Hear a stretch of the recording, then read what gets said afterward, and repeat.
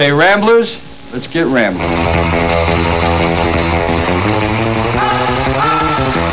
Now where it is now, everybody wants a piece of the market.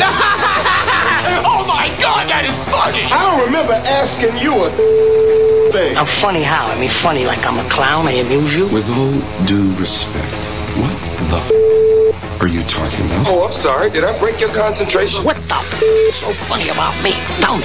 Tell me what's funny. You represent the idiocy of today. I did not know that. English, motherfucker, do you speak it? Are you listening to me? How's my together? Is my together? Nice personality combination, hostile and intolerant. So that's it then. No one else really knows anything.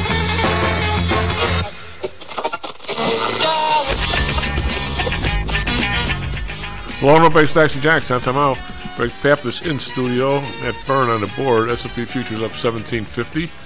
NASDAQ futures up 115. So we're going to continue this rally that's been incredible the last couple of weeks, especially since it's happening.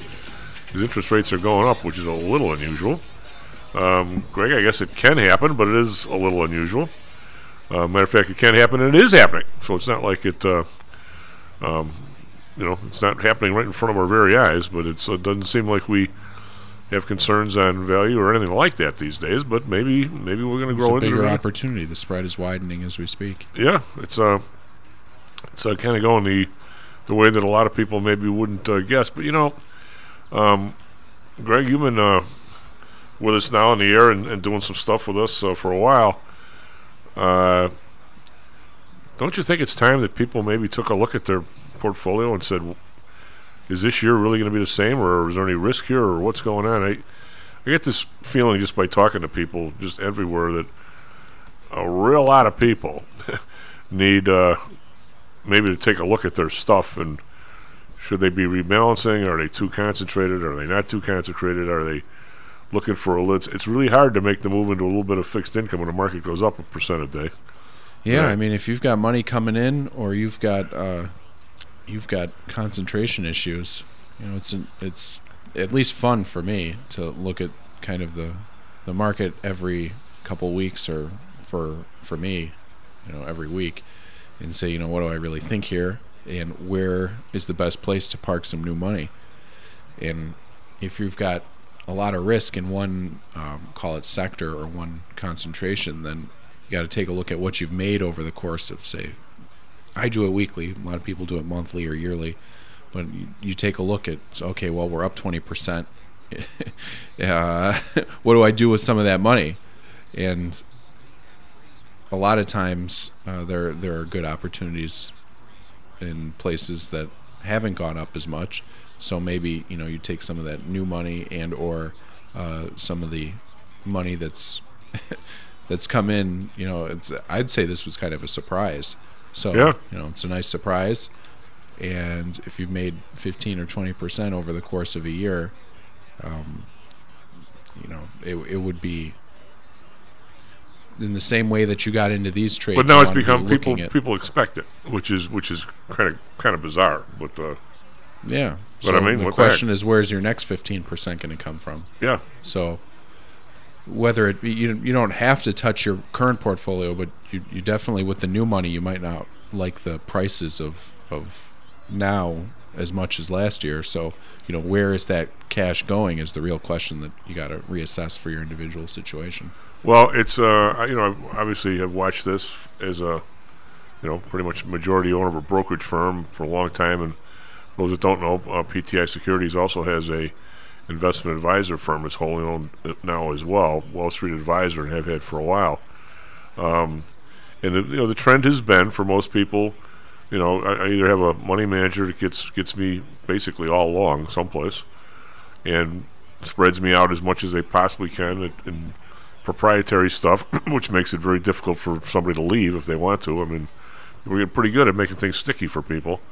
The idea of having a broker you can talk to or a money manager you can talk to has been nobody wants that, or nobody feels they need that. And you really have to wonder if that's really the spot you want to be right now. I mean, I don't ever give investment advice on the air, but I will say this: a lot of people right now, I think, maybe they don't think they do, but and some people do and just don't know where to go.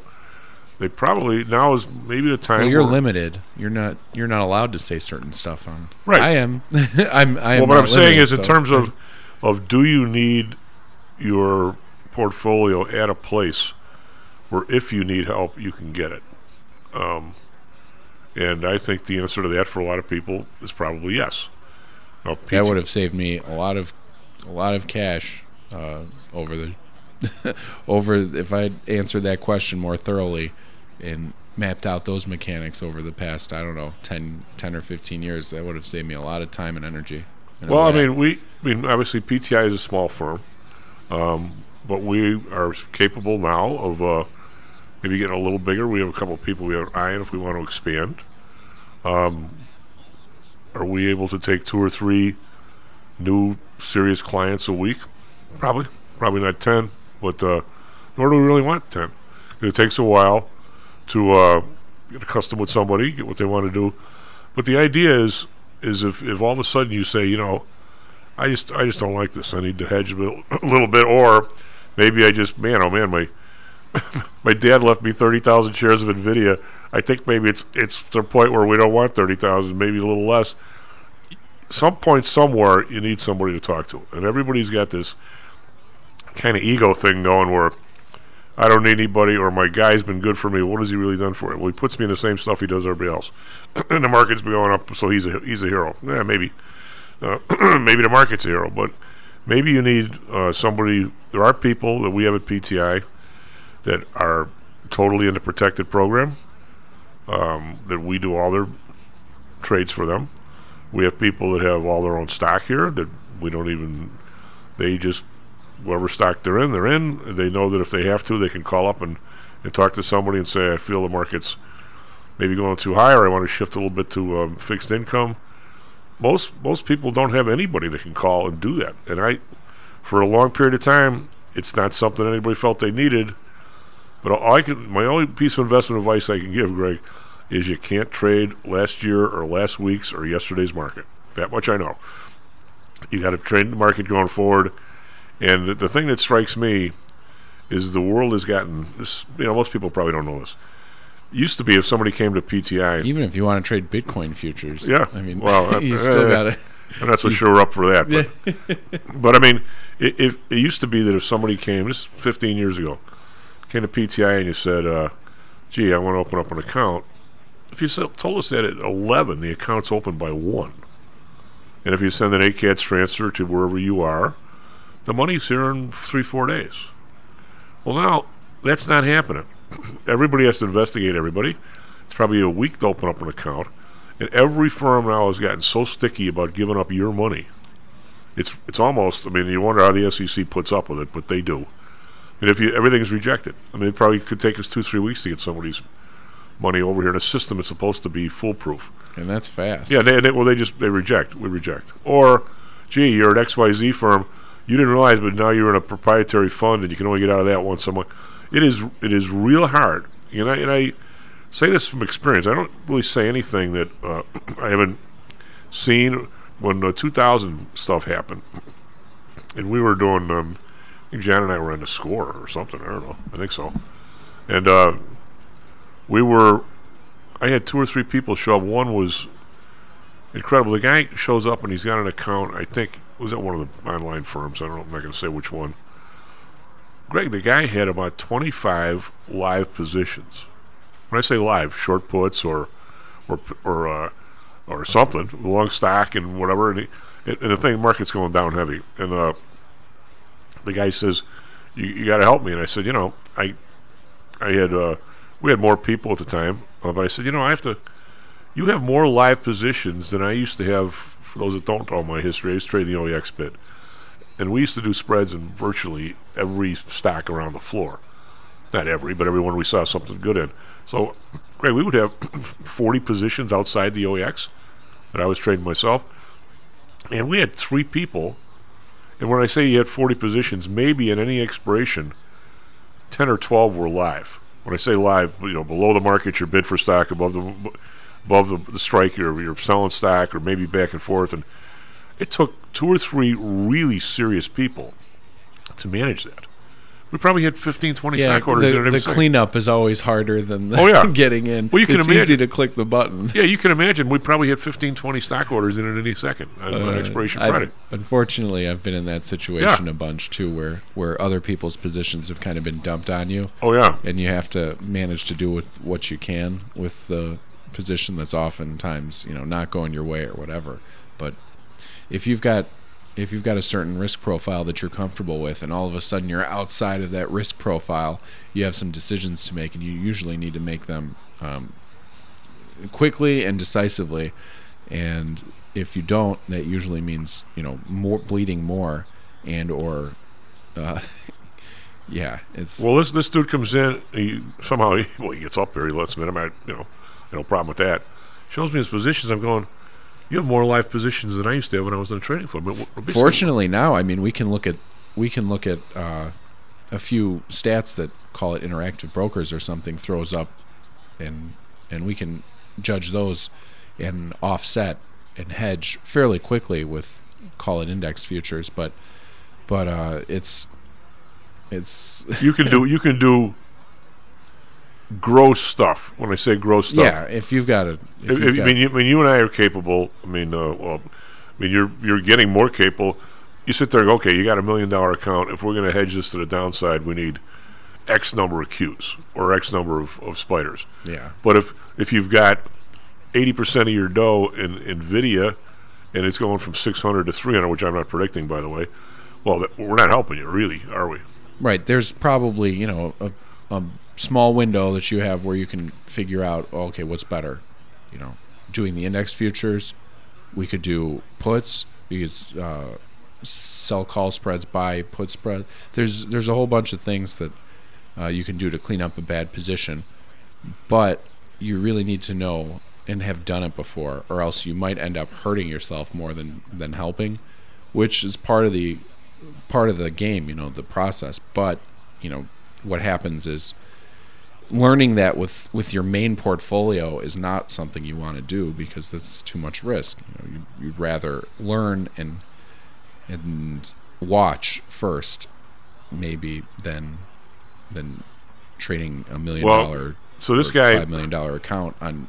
Well, this thing gets better with this guy. He says to me, "So what do you think?" I said, "To be honest with you, the market was way down. It's like noon." I said, "I think you're debit right now." I said, I wish you'd have called me a month ago, because I could have had one of my guys help you, but I'd have to give up every one of my clients and put my 2 best people on this just to try and save your ass, basically." And he says, "Well, it gets worse." I go, "How could it get any worse?" My wife and I just bought a gazillion-dollar condo on Michigan Avenue. I got to give him $1 million like 4 days from now, and I go, good luck with that, buddy. But I felt horrible. But you know what? You wait till the time that people keep telling you the storm's coming, and you wait till the last second to buy a snow shovel. Well, you're probably out, right? If it's your first time, or not your first, but if you're interested in trading actively, and you haven't dealt with situations like 20 and 30% declines, you need to have the roadmap and or somebody who's been there before, or else you're going to have a bad time. Yeah. So get a load of this. As if things can't get much worse on a Sunday night, I go over to my brother's. Of course, he has a great dinner. See my little grandnieces, or wherever the hell they are. They're a riot. The little one, in like 6 weeks, has gone from not even really being able to walk, now racing around carrying stuff. Boy, once they get the hang of it, they get pretty good at it, don't they? And so I'm coming home last night along 99th Street. I get to the rock. I get to Western, and I see this Evergreen Park cop all of a sudden flying into Chicago with the gumballs blaring, right? I'm going, something's got to be up if that guy's doing something. I get to 99th and Vincennes. There's about 8 fire trucks. I don't know how many squad cars. There's 1 million guys standing out on the tracks doing God knows what. But standing there, and I see the train about 2 blocks down, and I go, this doesn't look so hot. All of a sudden, I hear on the radio, somebody whacked into a pedestrian. It had to be a suicide. There's no station or anything there. Why do people feel they got to walk in front of a train to kill themselves? What is the deal with that? I actually know somebody from Notre Dame who did that. But what is it? So that kind of sucked on the way home. Definitely. So then I listened to some guys yesterday. I made a mistake of turning in the score, and they got this guy in there yesterday. This sounds like something you might do, Greg. You or Matt. You guys like this stats stuff. The guy's talking about the Saturday night games, right? And I watched most of them, or both of them, and I thought Brock Purdy had a pretty good game. Not according to this guy. It was terrible. So there's a website out there. He goes, I can't wait for the site to come out with their rating. And I forgot the name of the site, but you can probably find it. They grade every play the quarterback does as if essentially totally on him. So if somebody drops an interception, they count it as an interception. And if one of his guys drops a pass, they count it as a completed pass. So they rate people based on all that stuff. So the equivalent in baseball would be if you throw one down the middle and the guy fouled it off, well, that would be a hit. And if you pitch one 6 inches outside and the guy somehow oofs it out to the right field, well, that would be considered a strikeout. Why would somebody waste their time doing that necessarily? I mean, do people have no job or what? Oh, I mean, they're trying to create, at least Amazon is trying to create a whole new side of the NFL with their analytics. If you follow the next gen stats, they're throwing up tweets throughout the game. They're throwing up tweets after the game just with stats about pressure, with stats about what they really need statistically, I guess, in order to be, or what's worked in the past. So a guy like me who just would show up for like a softball or basketball game and say something like, well, why don't we stop talking, lace them up, and go play? That's what we're here for. I'm not popular anymore? I think you'd be more popular on those who can't play stat or what? Well, for example, one of the tweets that went out during the Bills game, or maybe just a little bit after, said the Bills used 6+ offensive linemen on 21 plays in the divisional round, which was a very high rate in this season. It was like 27%. And they're saying they ran 18 times for 64 yards with a 60% success rate. And then they showed a bunch of green and yellow lines on which plays worked and which plays didn't. So it was like a spaghetti chart. I don't know if you've seen like the hurricane charts, but they did the same thing on the football field with who ran where. A lot of times the plays that work are because of the plays that didn't work. Maybe. You got to fake something sometimes. So throwing out dummy plays and decoys is a huge part. So what exactly do I do with this information? It's fun to look at during the game. Okay. Because then you can, play armchair quarterback. Okay then. You ever thought about playing armchair quarterback, Chief? That's my grandmother used to say. What are you, an armchair quarterback? Why don't you go outside and play yourself? Yeah. She was not big on standing there watching games. You're supposed to play. That's my grandma had a saying about football. She said, 50 years I've been watching this and still I have no idea what's going on. Nor does she care. No, not at all. I remember one guy he managed to find some very attractive young lady for homecoming. So they went to the football game the next day. And all of a sudden, everybody starts cheering. She starts cheering on a first down. And she goes, by the way, did we just score a touchdown? No, it was just a first down. Okay. So how do you think Taylor Swift's doing? So you look at Next Gen Stats. It's at Next Gen Stats at Twitter. And the Chiefs use multiple TE personnel, tight end personnel groupings on 61.9% of plays in the first half. Their highest rate in a game since 2018. They passed on 9 of 13 of plays with multiple tight ends on the field, gaining 107 yards, which means 11.9 yards per play. So when they're setting up with multiple tight ends and they're looking to pass, they average about 12 yards per play. So being the good armchair quarterback, you'd say, all right, next third down or something, we're in trouble. We gotta play to our strengths. Okay, but here's the issue with that for somebody. First of all, you have to have multiple tight ends that are good. Well, they do. Okay, you do. Yeah. You also have to have an offensive line where the tight ends aren't all they're concerned about is blocking people, like on the Bears and some other teams. You can't throw to your tight end if he's helping the tackle out because the tackle can't block, right? Yeah, the matchups are dictate what plays usually. And if they still had the kid that went to audible to, or if they still had the kid who went to Tampa Bay, would they ever use multiple tight ends if he was there? Yeah, it depends a lot. One matchup that again, the Amazon, the Next Gen Stats we're looking at were Mike Evans and how good he was against Cameron Sutton. And so they pulled back and they looked on 32 of 40 routes. It was 5 receptions for 100 yards on 8 targets. So, the Evans-Sutton matchup was a good one. So that's one they look to take advantage of. So the only thing about the stats stuff, the teams know that I know, but the only thing I could say about the stats stuff, I can give football advice, can I? Even though I can't give investment advice on the air. Yeah, I mean I can do that. So I'm surely not registered as a football guy. The thing you can't do, Greg, about this is when you have an individual team and you see what works, and you have Kelsey and another guy who's pretty darn good. The Bears actually have 2 good tight ends, so they could do something like this if they weren't always blocking. You do that, you can't just say that if the other team does that, the other team could have a totally different personnel package. But if they got some slot receiver that's faster than hell, you're sure not going to pull him off the field for a second tight end, are you? I really think that people spend more time thinking about the NFL than they do their trading. But. Well, that's true, and it's well, some people do if you're betting on it. So my nephew was telling me there's a couple of his 2 buddies that play softball with us. When I was still playing. Hopefully this year I'll be playing.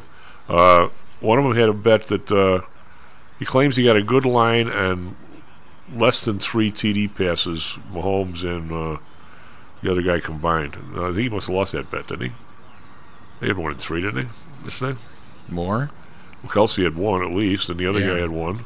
Yeah. I think they had 3. I'm not sure, but there was one of my guys who used to trade for me, and a good friend was a basketball star at DePaul, and so he goes to this. I've probably told this before. He went to this camp somewhere before there were camps, because the guy would be, I don't know how old now, because he's a lot older than me.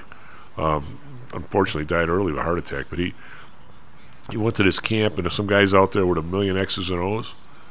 Some other dude from Arkansas, his coach, comes up, boys, let me tell you, this stuff's all pretty good, but it really is who are the X's and who are the O's. Right. The X's and the O's. The matchups matter, and there's more going on that probably than anyone knows in terms of injuries and weaknesses throughout the game that you can look to exploit. But we used to play. We lived on a dead-end street, right, which was very nice. No cars never came down. It was very rare. The end of the block was railroad. And every night, between when you weren't playing baseball, every night we had a touch football game in the street.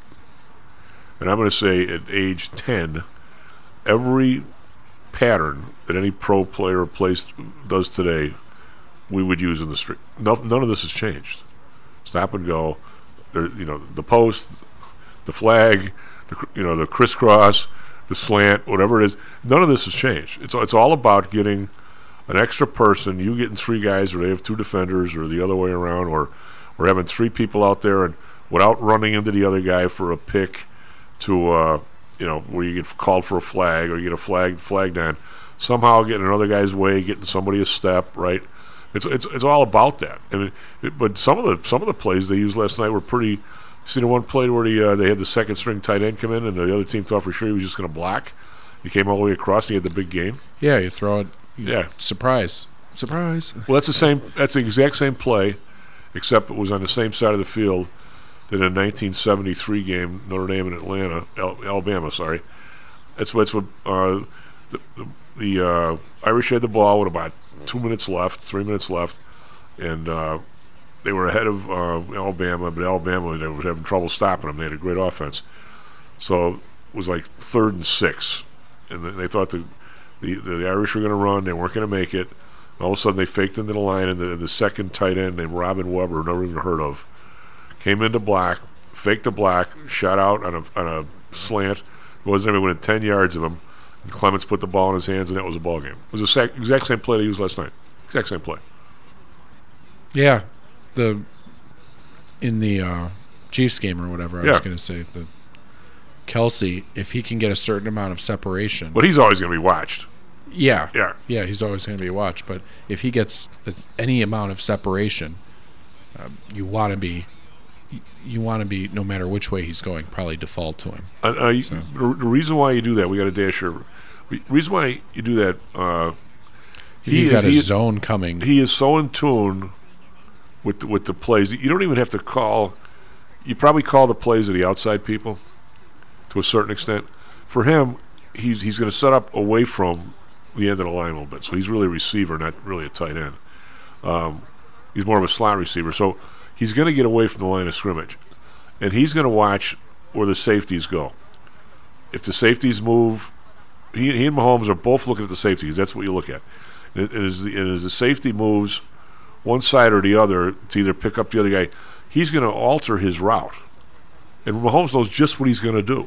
They've been at this so long. So he might call him for an out, and if he sees the safety moving that way, he's going to go in. How do you think these guys find these open spots in the zone? It's not like you call them in the huddle. They find them because they find them, because they see where people are moving, and the quarterback knows, okay, I see the safety move to the right. Kelsey's going to move in the middle and go outside, and there he is. These guys are wide open, right?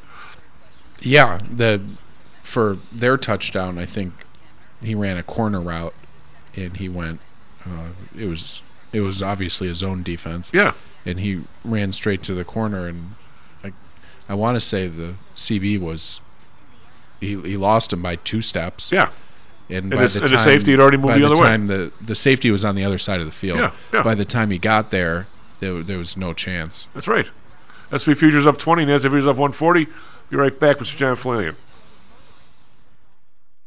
How much confidence do you have that your investments will make you wealthy? Do you truly know the odds? Welcome to Luckbox, the control freak's guide to life, money, and probability. Luckbox shows you how to factor in the likelihood of success before you commit to an investment or any other life decision. Your brain is smarter than your gut, and that's why you owe it to yourself to read Luckbox. We've made it easy because Luckbox is free for 1 year at luckboxmagazine.com/jocks. Each new issue dives deep into the current investing climate, separates the signal from the noise with timely, actionable trading ideas, and equips you with savvy investing tactics you don't already know, all while exploring how to live your best life through music, spirits, food, sports, travel, fitness, and a whole lot more. Luckbox is the essential magazine for proactive investors who are hell-bent on controlling their financial futures. It's for overachievers and alpha types who don't buy into Wall Street's investment gurus. It's for mavericks who believe in life, luxury, and the pursuit of happiness. It's for you. Smart investors don't bet on possibilities, they play the probabilities. Luckbox is $7.99 on newsstands, but you can subscribe for 10 free digital issues at luckboxmagazine.com/jocks. Don't rely on luck. Get Luckbox at luckboxmagazine.com/jocks. Is your business being challenged by the complexities surrounding healthcare reform or other matters related to human resources management?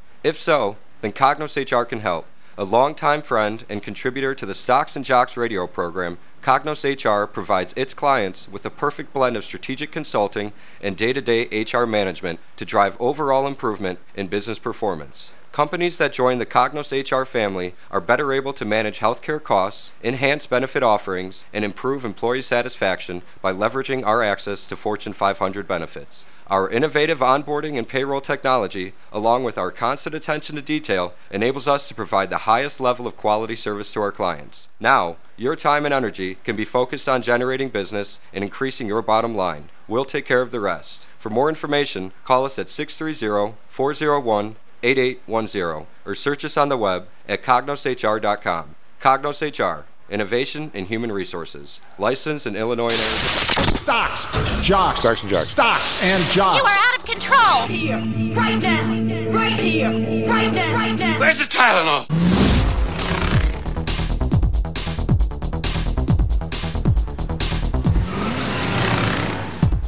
Well, North Bay Stocks and Jocks, time out. We have Greg Pappas in the studio. We have John Flannigan waiting in the wings, and we have Matt Byrne on the board. S&P Futures up 1950, NASDAQ Futures up 135. Well, the next bumper, you got to get the lady from the Bond film, running all-time high. It was, who was that? God, I keep forgetting the name.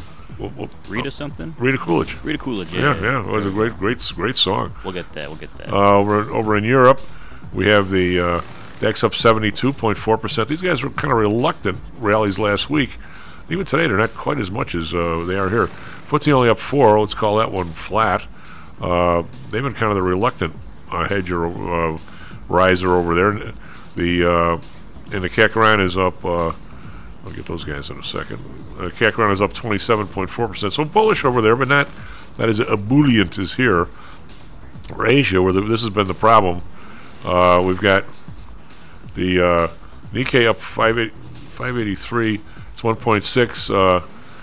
The Japan hits new 33-year highs. Greg, what do you think of that? This, however, I don't want to. Greg, how can you not predict something and yet say be careful? How can you do both of those? What do you make of the Hang Seng now under 15,000? Down another 347, another 2.2%. Shanghai down 75. I never thought it went below 3. I never thought 2,900. I'm not into catching knives. No, it's 27.56, down another 2.5% today. How Show can me we the earnings? How first. can we not have? You've got currency risk. You've got I don't want default risk. You've got all sorts of risk. I don't want this to happen. I know I don't want it to happen. I don't want people lose any money. What, to China? No. How does one day somebody here say I'm not in trouble from China? For 2 decades, all people did was pour money over there. Yeah. How the hell? How can we be not having anybody here getting hurt by this? Or maybe they're making it up here. That's possible because we're up every day. Bonds 10-year down 5 basis points, 4.10. The bond down 4 basis points, 2.26. Japan down 2 basis points, 0.65. So at least interest rates are heading south a little today, which maybe accounts for the rally a little bit. Oil up 33 cents, 73.74. Brent up 12 cents, 78.68. Natural gas down 15. God, what if you're a natural gas? We're just over $3 heading into the cold spell. Now we're at 237, Greg. That's unbelievable. What's 70 cents on that contract? Yeah, but that's how they're expecting that. That's how big the vol is. Boy, that contract's huge, isn't it?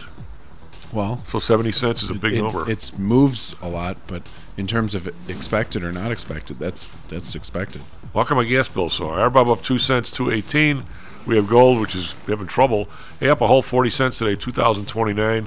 Still in his mid-2000s, but the lower end of the mids. Silver down 37 cents. That's a big move. 22.33. It's kind of down to where it's sort of bounced before. It doesn't mean it'll bounce again, but down to where it's sort of bounced before. Copper down a penny, 3.76. You guys doing any silver trading, Greg, or you leave that one alone? I'm more of a gold person. Okay. Well, just saying. Silver might be the move. It's the one making the 2% move. Gold isn't. Crypto. Bitcoin is down 892. 40,783. So the $6,000 rally based on the ETFs has pretty much been eaten up here. We have the U.S. dollar virtually unchanged against the euro. Let's call it unchanged. It's slightly down against the British pound, 127, but not doing much. After all that stuff, Matt, what do you guys for us? Traffic, weather, sports? Yeah, lots going on. Currently 6:40 a.m., January 22nd, 2024. As far as weather, Chicago, we have 25 degrees currently with a high of 33 today. Mostly cloudy skies to be expected, though a winter advisory is in effect starting at 9 p.m. tonight, going into 9 a.m. tomorrow. We're expected to accumulate up to half an inch of snow and sleet overnight. As far as Phoenix, Arizona, we are seeing mostly clear skies, 49 degrees currently, high of 61, and cloudy skies today. Yesterday in the NFL playoffs, we saw Buccaneers face off against Lions. Lions won 31-23, and Chiefs played Bills. Kansas City won 27-24. As far as Saturday, Texans lost to Ravens 10-34, and the Packers knocked out against 49ers 21-24. Conference championships next Sunday, January 28th. So for now, Chief, back to you. Next week should be interesting. Definitely. Who do you like? I think that it seems to me that everyone's got this fascination with Kansas City. I think it's in the zeitgeist right now. So I'll say Kansas City. Why not? I don't know. It seems to me, Baltimore is by far the best team. Don't you think, Greg? Seems like. I haven't seen the odds yet, but. I mean, from your observation, you don't have to look at somebody else's observation. Well, I haven't watched all the games. What do you think, Greg? What do I think? I'm just there to drink. Oh, God. Well, I'm saying the last 5-6 weeks, I thought earlier in the year Philadelphia was a team to beat. Then I thought it might be San Francisco. And then all of a sudden, Philadelphia kind of went south. They had some injuries. Speaking of Philadelphia, you see Jason Kelsey? he was out with the fans, chugging. I don't know, something out of like a bowling ball or something. I don't know. And then he had his shirt off in the stadium. That was pretty funny. A lot of guys had their shirts off. He was enjoying retirement, that's for sure. How come he wasn't up in the box with Taylor? He was. Oh, all right. Do you see the beer can that he was holding? It looked like, he had his shirt off. He was holding the beer can. His arms were out. The beer can looked like it was. Of course, it looked like nothing. His hand was huge. Of course, there was a snipey tweet about her ex that his wife isn't exactly getting along great with Taylor Swift. Mm. Whose ex? What? Well, his wife. Jason Kelce's wife? Yeah. Is not getting along with Travis Kelce's wife? Yeah, well, no, not the wife yet. Taylor Swift. Wife to be. Wife to be or something. Yeah, I don't know. Who cares? Yeah, it's John, what do you think? Were you glued to the games or what were you doing? I was at a piano recital yesterday, Tom. Not for like a third grader, I hope. Not a FanDuel commercial in sight. Oh God. And it was a playoff. Two brother pianists duking it out with two pianos on stage. Pretty interesting. Wow. God. What? How much? I did a little bit of yesterday. I was looking at these games. If we took the drugs off, if drugs couldn't advertise anymore, how much these games would be? There wouldn't be much advertising, would there be? Well, there'd just be more gambling ads, but yeah, there wouldn't be. There'd be a heck of a lot of space they'd have to fill up with something else. Yeah, I mean it really is something. They $6.7 billion were invested in big pharma ads in 2020. Wow, it's got to be more than that now. It's got to be way more. I have to say, in the last month, I've seen an explosion of commercials for drugs I've never heard of to treat diseases I never heard of. Yeah. In the last year, I mean, compared to that, so there's clearly been a kind of redirection, I think, of research and development or whatever, and getting into deeper corners of the human genome, and making up making up diseases and finding the ways of treating them. But I'm just amazed. I can't keep track of it anymore, and I try to keep track of it only because when I turn the sound down, if I'm half paying attention to it, I see some unpronounceable name on the screen and some unpronounceable disease, and I think, where? Let me see if you know. As you brought that up, here I am, a little ahead of you, not much, but Greg and Matt will be useless on this. But well, thanks. I'm useless in a lot of things. This is one you want to be useless at, though. Here's the top drugs and how much they spend for advertising. And see if you have any idea what these drugs do and what disease they're for. Because I honestly do not. Rinvoq, AbbVie, $316 million. What does Rinvoq do? Eczema? Is that eczema? Must be. Maybe it is. Yeah. See, plaque psoriasis. That seems to be the latest. Yeah, isn't that just?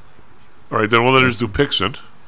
Dupixent, yeah, that's plaque psoriasis. And they're $306 million. There's Sanofi, Skyrizi. That's another AbbVie. That's $175 million. Oh, Rinvoq is plaque for psoriasis and something else now too. They're all going off into other treatment directions too. So these drugs serve multiple. Rinvoq is rheumatoid arthritis. Okay. Rheumatoid arthritis. Yes, thank you. Then we got Ozempic at $157 million. That's weight loss. Diabetes / fat people. Okay. Maybe you're not so useless. I don't know. I've heard all these commercials, but I've heard so many of them I can't remember what they're for. Yeah. Jardiance. That's diabetes. All right, that's Boehringer and Eli Lilly. That's $145 million. Rybelsus. Who are these guys? Novo Nordisk. They're $124 million. What is that one for? Anyway, then I've certainly seen their commercials. Me too. The whole purpose. That's probably just another diabetes one, right? I don't know. Then there's Trulicity, $123 million. That's Lilly. I don't know what that one is. Then there's Resulti, Otsuko, and Lundbeck. Who are they? $116 million. These might be great investments. I don't know what Rybelsus is semaglutide, which what? is the same thing as Ozempic. All right. So what's that for? What disease? Well, they're for type 2 diabetes, Okay. but they're also, I guess, weight loss. Well, you just happen to lose weight if you help your type 2 diabetes, right? And apparently Novo Nordisk is the company that owns both Ozempic and Wegovy, both the same medication for type 2 diabetes. Well, they also do this Rybelsus. Yeah, because it's the same drug. What's semaglutide.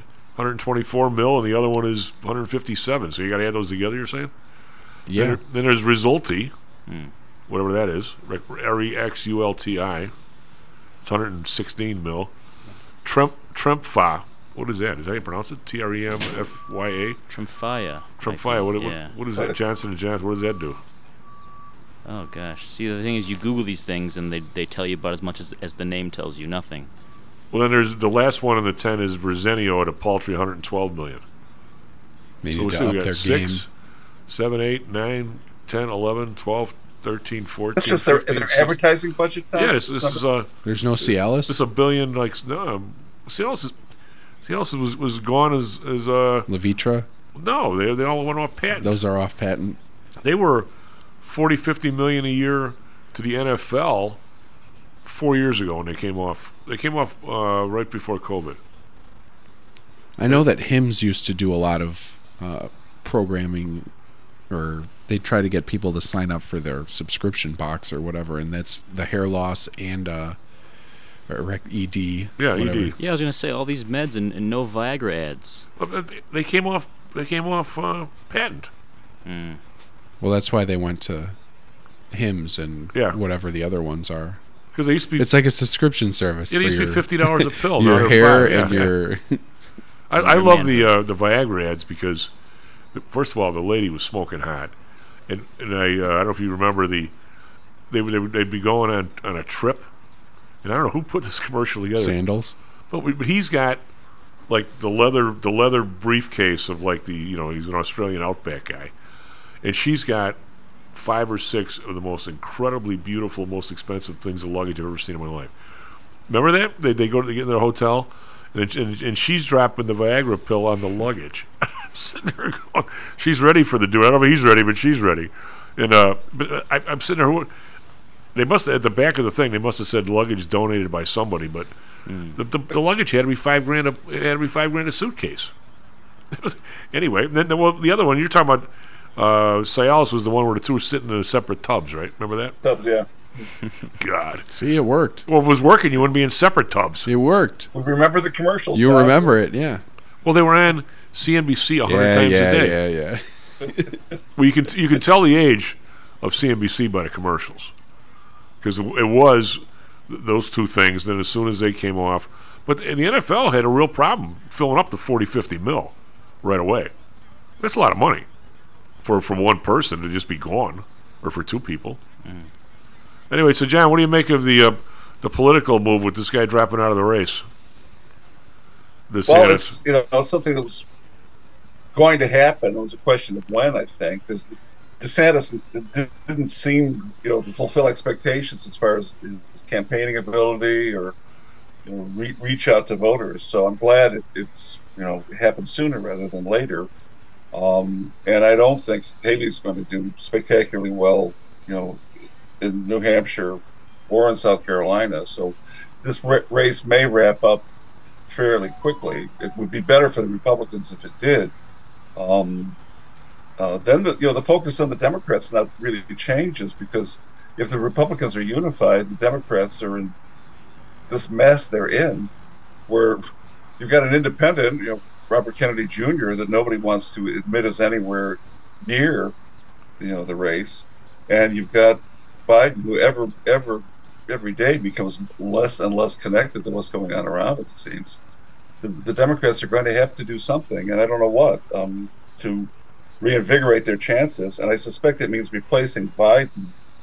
And there's some schools of thought that say that's not going to happen until the convention, and there'll be a surprise factor that they could take advantage of. But I think it will happen before that. I think there's all the writing on the wall is, I think, that Biden is just toast. I can't see him campaigning at all. Well, it doesn't surprise me that the 20% of the people that are Trump issues. This is the problem I have with this whole election system, that they can overwhelm what our primary system.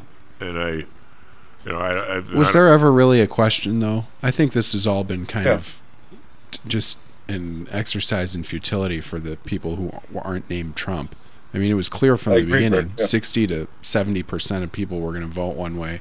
The people who thought they could switch... but what you just said is very key. 60% of the people that are going to go out in 10 below zero to vote. It doesn't mean... No, I'm talking about, since the beginning, at least to me, it's been perfectly clear that if Trump runs, he probably gets the nomination. I don't know why even DeSantis and Haley decided they thought they had any chance. Because the guy's in court all over the place. That's what they got to bet on. But now they even gave up on that. It looks like I don't know. None of this is surprising at all to me. I think you have a position where well over half the people in the country don't want either one of them. That's a problem. They have nobody to vote for, like me. You point up the problem, Tom. There may be a if the Republicans have among the voters, but look at the roster of people who are interested in stepping up and running, and the reasons why there aren't better candidates. Well, go through the numbers. If the Republicans are 50% ish, and then 60% of them are going to vote one way, doesn't that mean that 30% of the people are going to vote one way? Yeah, and I'm saying is, it used to be you never went into an election like that. You wanted the middle. Now, people just think they're going to split the middle, which is a totally different dynamic, isn't it, John? 20 years ago. Oh yeah. I don't know why any of this is surprising. But that's when there was. It's surprising because you're young and it wasn't like this before you were here. No, but the landscape completely changed. The division went through the roof. You've got one group who wants one thing and the other group who wants the other thing, and people don't change their minds. It's just now you've got less faith in the system. I would see it getting worse.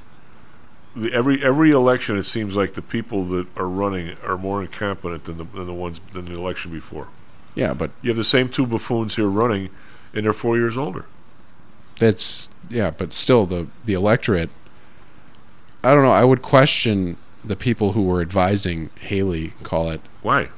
Because to even think you have a shot against somebody who's already locked up 60 to 70% of the vote. I think she's got a shot in New Hampshire.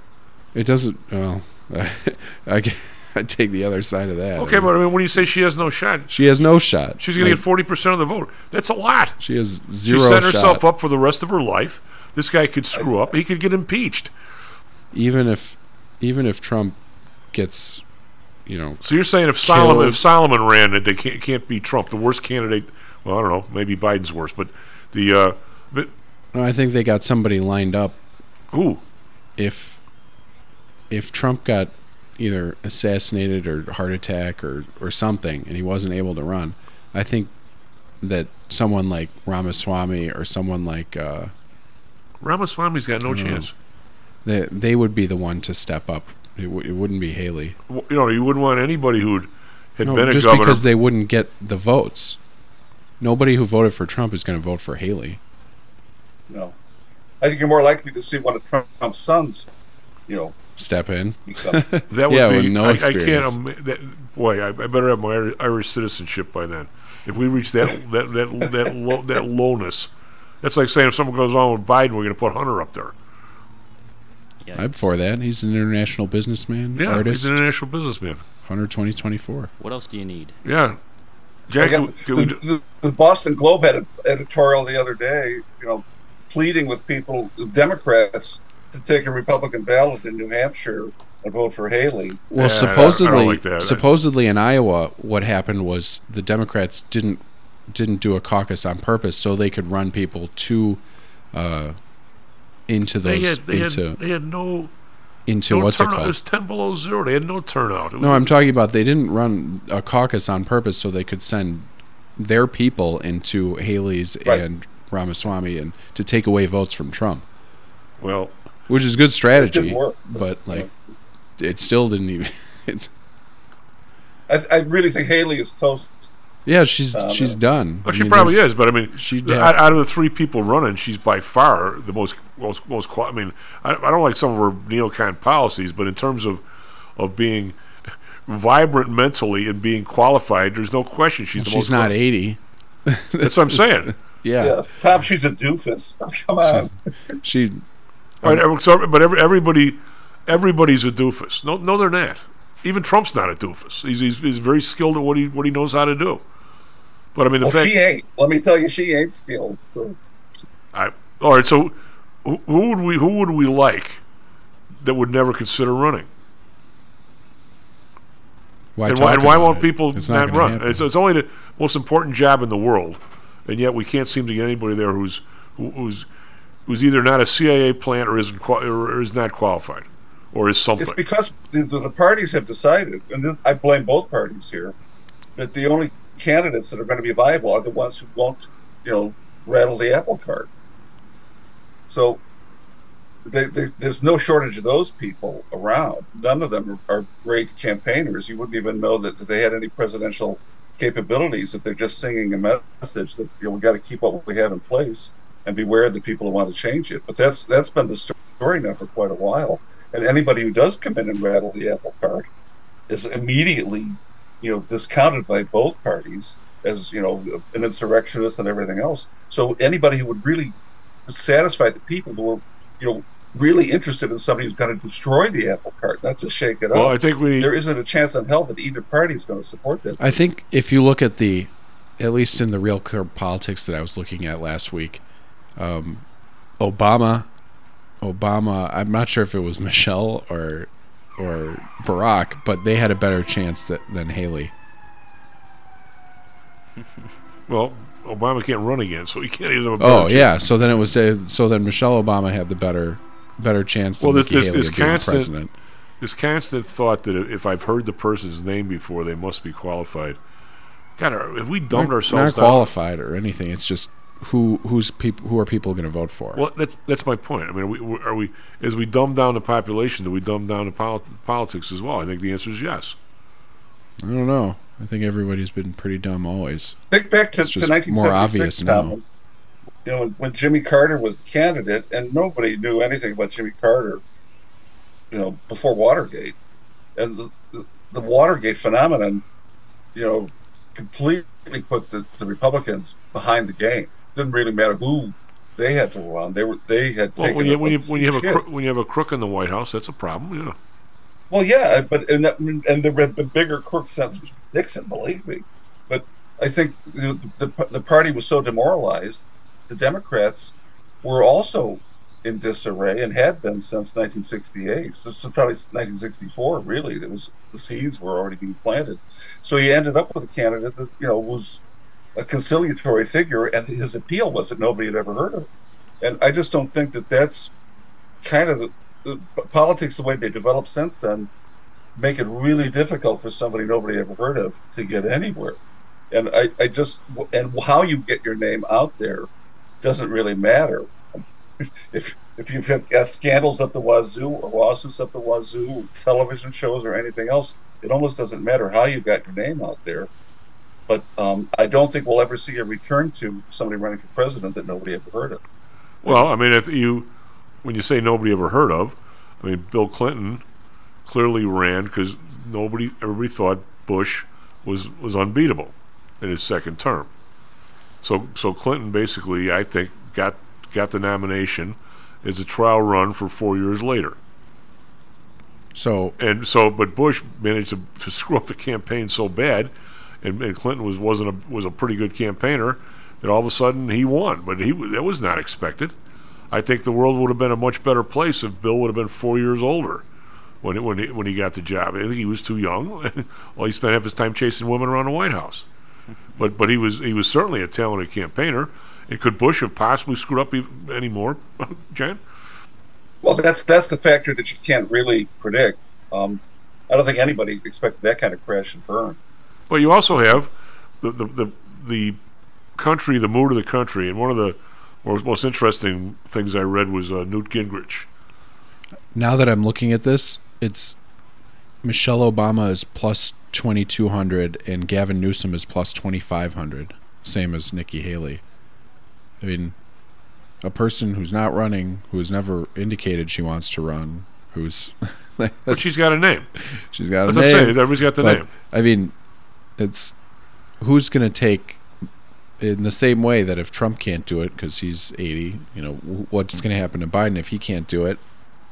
And I think that's the more interesting question. First thing for sure is they got to find a way to dump Kamala and get. She's not even on the. Well, she's plus 8,900. I'm saying as the VP candidate. The only way you're going to get Biden in again is if everybody likes the VP, because a lot of people think he won't make it 4 years. So I don't know. I mean, I have no idea. This is the mess they put themselves in, Tom. Normally, it would be you have a vice presidential candidate who's got presidential qualifications or ambitions, and the possibility of being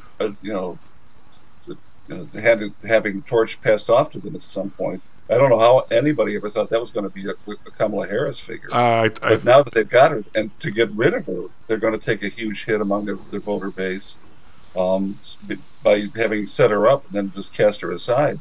I don't think they know really what to do with her. They certainly can't run her for president. But I don't think they can afford to just embarrass her or the people who, she's kind of, Well, I think that from what I read, even the Democrats said she's been Secretary of State. She hasn't much done anything. So, to a certain extent, she's embarrassed herself. Well, they knew that before they named her. There was, every indication was that she was going to just completely bomb, but nobody cared. They wanted an African American woman. The smart thing to do and the torpedoes. So my guys tell me that at 26th Street there's this African American judge, and everybody said, how the hell did this guy get the appointment? Because I don't think he was elected. And within 3 years, everybody says he's the best judge down there. So, I mean, you never really know. Associate judges are appointed by circuit judges. Yeah, but I'm saying that nobody figured out how he got the job, and now everybody says he's the best guy there. All he did was get in there, put his nose to the grindstone, and learn, and he's terrific. She could have done that. Right. But there were no indications she ever would. Well, there was no indications there would on this guy either, and all of a sudden he did. I'm saying you never really know. She could have done just the opposite, and evidently she hasn't. I don't know the lady, but she just didn't do it, or according to what I read. Now, well, her debate performance was just unbelievably bad. But you've got 4 years in a spot where if you went to, you could learn an awful lot, right? I mean, the speeches make for great highlights. Imagine if one of us was in that job and actually tried to do a good job. How much smarter and better you'd be at everything after 4 years when everything's at your fingertips. Well, let me know about this. Let me meet this guy. If you worked at it, how could you not be 10 times better 4 years later in that job? Oh, sure. If you went in with that attitude, sure. Well, she didn't. No. If you go into a representative or a senator's job, and all of a sudden you've got all this staff, all this stuff around you, all you got to do is pay attention. How could you not learn something, for God's sake? SP Futures up 19, NASDAQ Futures up 121. Be right back, Stocks and Jocks. Are you one of the millions of people who suffer with pain? Do you wake up in the morning with stiffness in the lower back or neck? Why are you using medication to cover up the symptoms without treating the actual cause? Painkillers, muscle relaxants, and anti-inflammatories are not the answer. At ChiroMed, physicians are trained to detect the cause of your symptoms and to correct the underlying problem. If you're ready to listen to common sense and do what it takes to make changes in your body that can affect your health for the rest of your life, give ChiroMed a call and set up a complimentary consultation. They are located in Orland Park and can be reached at 708-403-2727. 20,000 patients over 22 years have been treated at ChiroMed, and over 90% of them have had positive results without medication or expensive surgery. Isn't it time you did something good for your body too? Give ChiroMed a call, 708-403-2727. That's 708-403-2727. Let's get you pain-free and living again. Hi, I'm Audrey Johnson, an owner of Home Source Realty and a frequent contributor to Stocks and Jocks. If you're nervous about the stock market and considering diversification, or are looking for a rate of return way better than your banks, consider adding rental properties to your portfolio. Whether it's a condo, single family, or multi-unit building, I can help you select a property that meets your financial needs. Call or text me at 708-349-3456. That's 708-349-3456, or visit my website at myhomesourcerealty.com. That's myhomesourcerealty.com. Interested in promoting your business to a high-end audience comprised of entrepreneurs, traders, executives, and the everyday business person? Consider advertising on Stocks and Jocks. With a devout listenership covering the Chicago market, along with a vast online presence, advertising on Stocks and Jocks may be just what it takes to put your business over the top. For more information, contact me, Matt Weber, at matt@stocksandjocks.net. That's matt@stocksandjocks.net.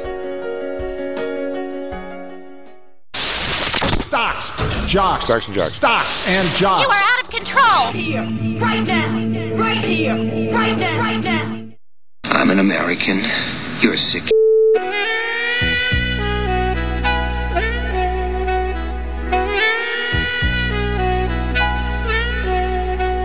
All I wanted was a sweet distraction for an hour or two. What a great song. Would you go on a date with this girl just by hearing her voice? I would. I would, but I think she's probably a couple years my senior. Yeah, but I mean, here's one you wouldn't even have to. She's like Roberta Flack. I see. I'd date her tomorrow just from the voice. Rita Coolidge. Yeah. Everybody, yeah. There's what a great song. Absolutely. Was that what movie was that? Was that For Your Eyes Only? This was from Octopussy. Octopussy. There you go. 1980, early 80s. So, who's your favorite Bond girl? Oh gosh. Well, for me, I grew up with the Daniel Craig Bonds, and I believe it wasn't Selma Hayek. It was the other one. She's hot. Oh gosh, I'm forgetting her name. Anyway, I think it was the one in Casino Royale. I can't remember her name at the moment, but that's the one I grew up with. Yeah. As I'm aging, I've kind of changed a little. I was always Danielle Bianchi from Russia with Love. She's spectacular. Oh wow. But then I've kind of, as I've aged, I kind of have a good feeling for Maud Adams. She was a little older, but she ran on that whole group of people. She was like an executive, kind of like right up your alley, John, an executive hot lady. There you go. I like the Lana Lenya character, who has the switchblade coming out of her shoe. Oh, there you go. You were always one that could help you out in the street fight. That was my Bond girl. But then again, Ursula Andress might have set the bar. Ursula Andress, yeah. Did you ever see the movie? Talk about it's got to still be around somewhere. The Blue Max. Yes, George Papard. Yeah, and she was in that, and I'll tell you what. I saw that in the theater. Yeah. When the movie, when they were talking on the ground, except for looking at her, the movie kind of dragged. But was there ever a movie with better airplane? It lit up when she was there. I'll tell you. Oh God, was there ever better airplane stuff? That's a beautiful film. Yeah. Visually, it's spectacular. Really. Greg, this was a World War I film, and it. But I mean, the way those guys flew those planes and stuff. I mean, I don't know who did the aerial. Where'd they get all those planes? I mean, they look pretty legit. I bet you couldn't do that now. Right before that time, those magnificent men and their flying machines. Yeah, that was. I don't know where they got all those planes either. What was the one? The Great Waldo Pepper. Was that George Papard too? No, that was No. That was what's his name? The Natural. God, I'm drawing a blank. Is it Robert Redford? Robert Redford. Yeah. Wasn't he in Great Waldo Pepper? Yes. The where the lady was doing the wing walking and fell off. Ugh. There's a new show I think coming out on Apple TV pretty soon called Masters of Air. That looked pretty cool. They were from the producers of Band of Brothers in the Pacific. It was coming out about I think the air raids. Did you ever see the? Did you ever go to the? Actually, it was at the Wright-Patterson Museum. And I didn't see the first one. I saw another one. It was you ever go to those surround things? Theaters. Yeah, like a IMAX place. Yeah. Well, the one with the things up on top of you where you lay way back. The IMAX. Yeah, the IMAX. I saw one there. But evidently, the first one they did was it First to Fly or something. They claim everybody in the place would be puking, basically. Oh yeah, because I mean you were up there, you were actually like flying, and most people were not in.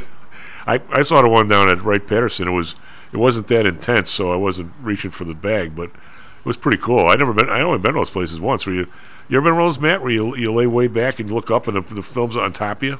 No, I haven't, but sounds up my alley. It's there's got to be one around here, isn't there, Jen? There's one at Navy Pier. Yeah, it used to be IMAX, I think, or no, it was in Science and Industry. Oh, okay, yeah. Where they? Oh, right, yes. Yeah. But I mean, they can make you right into the flight. Let's put it. There's also one I think at the what's it called where they do observatory. The planetarium. Yeah, the planetarium has one of those too for Well, it's really freaky when you get in and all of a sudden you lay way back, like if you're going to the shrink or something, and you're staring up at this thing. Anyway, it's like virtual reality, yeah. So, John, what we have all kinds of things at play in this election. We've got markets shooting up. We've got China flying down here. I know you're not as involved in the day-to-day workings of the market as I am, and Greg sort of is. More than sort of, he is. More on the commodity side. When you've had just your read of the news, and I can't pin a company to something. I just have this really weird feeling, running down your back. It's like if you're sweating, a piece of, some sweat's rolling down there. That China can't be the be-all to end-all for 2 decades where everybody couldn't wait to put any nickel they could over there. And it was really always hard to invest in Chinese market. So that many people, unless you're an ETF, you can't even get in the mainland market, right, Greg? So it's all through Hang Seng. Now all of a sudden the place is going the other way. How is it that nobody's getting hurt? And then they're reneging on this debt, reneging on that debt. Their 2 biggest real estate people are basically under. And who knows how many more to follow. How is it that nobody's getting hurt? I'm stunned with that. Unless they're making it up here because they're all long in video or something. Maybe, I don't know, but something seems to be missing out of the news to me. Somebody's got to be wobbling here, and I don't know. Who do you think it is, or am I just wrong? Is it? I think there's going to be a lot of people chewed up by this. The Evergrande mess. I think that was January 26th is the date that bankruptcy hearing is up again in Hong Kong. I think it's January 26th. I mean, that they kicked it down the road back in December, where it looked as if that was going to be the end of the whole thing, and everything would be liquidated, and you would finally find out how little all of these real estate projects were worth, and it would take down the banking industry and a lot of other investors and people connected to the housing market. They sort of put that wolf at bay when they kicked the date down to the end of January, but I believe it's coming up this week. Well, who are the other guys? The guys that are a lot bigger? The Country Gardens. Yeah.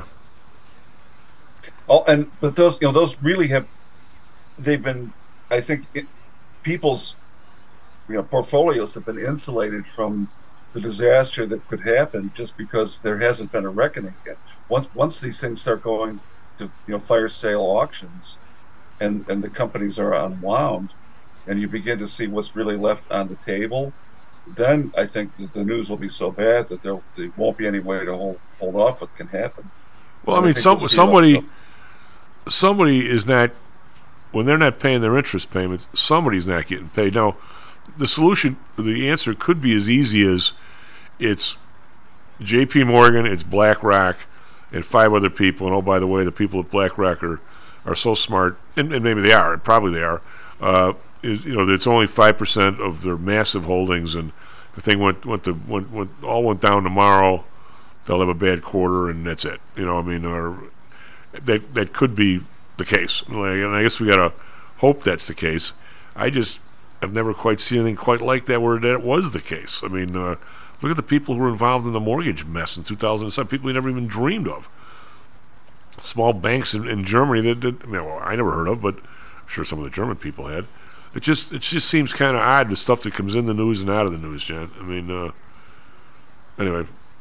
And I think that the effect of COVID and the policies for the lockdowns made this into a global phenomenon when it comes to real estate, and I still don't think you've heard the first shoe drop, let alone the second shoe drop of where this is. Well, yeah, the real estate, but the commercial markets in some places, not all, or a matter of fact, maybe it's more limited than I think, have kind of collapsed. I don't know. I'm hoping, and we'll have Nancy on pretty soon here. I'm hoping that we never really see a collapse in the residential market, although the numbers are telling me that we might. Let's just hope we don't. Did you happen to catch this article on, talk about changing the page.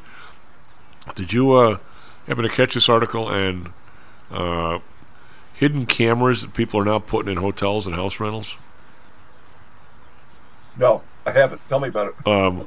Evidently, all these cameras, or most of them, are made in China, but they're illegal to use in China.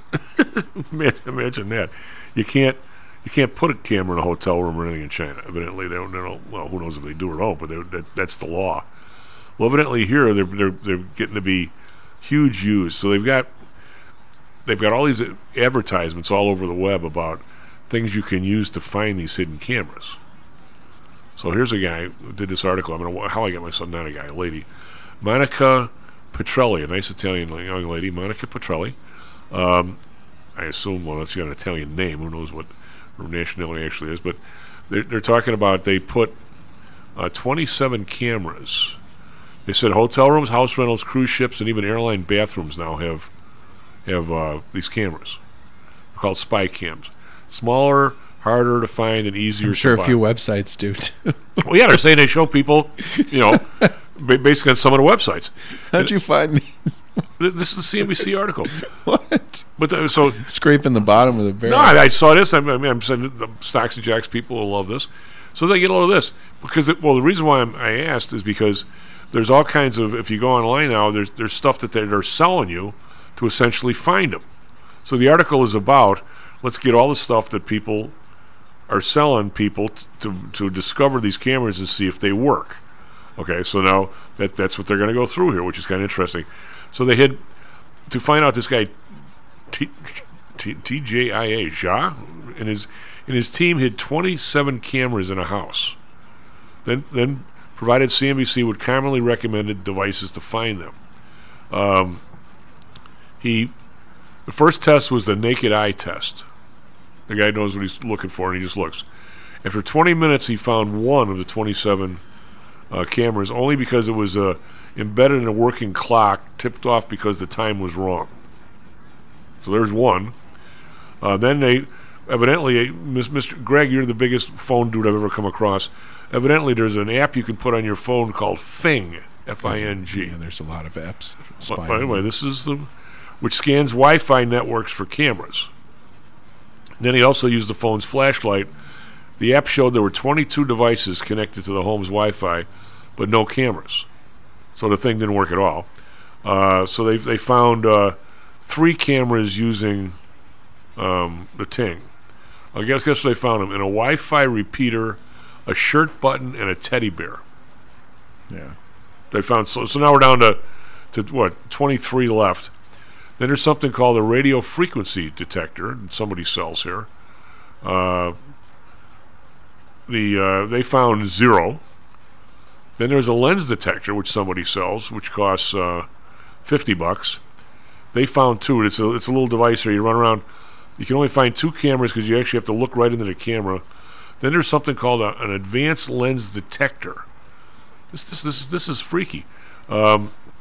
This thing cost $400 and it found 11 cameras. It says resembling binoculars, it also accentuates light that is reflected from a camera lens. However, this device works from a distance, allowing Victor to use cameras from across the room. It also writes in wow. So they found cameras in a tissue box, a leather bag, another buried between files under a desk. You only found 11, so they still never found like 15 of the cameras using all this stuff, or 10 of them. What do you think, John? So now you want to go to a hotel tonight, or what? Well, are they putting these in changing rooms at Bergdorf's? I mean, I don't know. I guess if we knew where they were, we could. Who's planting these cameras? We could. Well, I mean, the hotels are. I mean, obviously Airbnbs. People are planting them in their own house and selling this stuff. So what do we do if we know where the camera was? We all take turns mooning the camera, or what? Just saying. Well, if you're declaring war on these surveillance devices, I guess there's a lot of attraction in that. What about First Amendment issues and your illegal searches and seizures? What percentage of the people in the world now have even read the First Amendment, knows what it is? You can't keep saying stuff like that, assuming people know what it is. First of all, I find it hard to believe those cameras are illegal in China. I'm just saying that's what the story is. They're not illegal to make and sell to us. No, same thing with some social media. Yeah. TikTok, their Douyin, I think is what it's called there, is completely different than it is here, in that it's limited for younger people. The topics are heavily censored. It's very different than it is here. Social media posts about hidden cameras have increased. Hidden cameras have increased 400% in the past 2 years, according to this company. Here's a company, the data company, Sprout Social. Where do we find these names? Aren't they here? I don't know. I think Sprout Social, at least for a while. Countless articles dedicated to find a quick and easy solution to the growing problem. It says here the cameras are still winning, big time. So there you go. And you can buy them from China. Well, you buy them from Amazon or something. They're all from China. You can plug them in all these places. But they have one is even sneaky. This is stuff that even Matt and Greg wouldn't think about. Part of some of the detection devices go for the Wi-Fi and try and get the connection coming back through the Wi-Fi. But if you're clever, you have a totally separate Wi-Fi just for the cameras. Of course. And your device won't do that. Yeah. So there. Anywho, so we've got numbers coming out this week. We got the most useless number, the PCE, coming out, which is the number the Fed comes out with, but they won't give you any of the detail. IBM, J&J, AT&T. Yeah, we got all kinds of earnings. Are we going to make it? Or J&J and Verizon are tomorrow. Are we going to still be an all-time high in November? That's what the Democrats want. I mean, anybody does that. I mean, Trump, when he was in, basically said that the stock market shows how he's doing. Okay, well, then he got rid of that during COVID, but then it came back when it came up after COVID. So nobody wants any of this wealth bubble to drop. We still got inflation numbers that are pretty darn high. What do you think the world looks like 6 months from now, Jan and Greg, and even Matt? Jan, go first. I'll stick you with it first. Inflation will still be, inching up, or maybe even more than inching up, I suspect. And it's going to be taking an ever bigger cut out of people's, disposable income. And I think consumption patterns are going to continue to spiral, in unforeseen ways, maybe very foreseen ways. But you'll see fewer people eating out. You'll see fewer people traveling. You'll see a lot of changes, I think, in how people are behaving 6 months from now. Turn the inflation argument. We talk a lot on the show regarding what the numbers really are, I think. I mean, you could see it, though. You could see it. If the gold prices are rallying, there's inflation.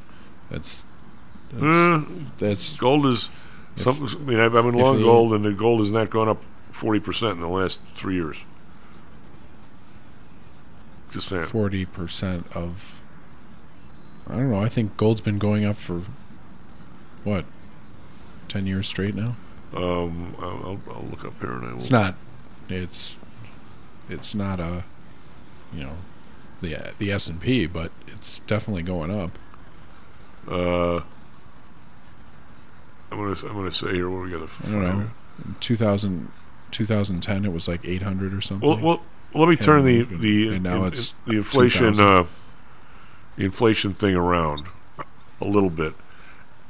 Let's say on the show we talk a lot about it, which we do, and we say what it is for real, how you should, we should be concerned about the interest rate, should be concerned about a lot of things, but I'm not going to lead the witness here. If everything goes the same way, which is not, but you'd expect, I don't know, the S&P to be up, the gold to be up about half of whatever the S&P is going to be up. I'm trying to turn this around into the politics of it. And I, for one, am absolutely stunned that it is not a political issue, in my opinion. It ought to be. It sure as hell was in 82, or 81, 78. But I think everybody in Washington and both political parties have decided that if they have a choice between fighting inflation and having the market go up, they're going to have the market go up. Because I think the rest of the society is basically had their nuts cut off and is not even part of. The person who is gagging from this inflation, he has a choice between the same two guys. Nobody in government is taking a hit over this inflation at all, and it's not even the beginning to be an issue in this election, in my opinion. And I'm stunned that that's the case. John? The only way it's really going to be an issue, Tom, is if there's a pullback from, our involvement in Ukraine and our support of what's going on in the Middle East, because we don't have the money to fight any wars, let alone wars that don't. But I'm saying individual people are going out and paying $100 or $225 for a battery in their car that was 75 hours 4 years ago, and I didn't talk about it on the show. I didn't get a sandwich sign. I didn't throw a rock at anybody, which I wouldn't do anyway. I didn't even throw a snowball. The fact is, it's a non-event.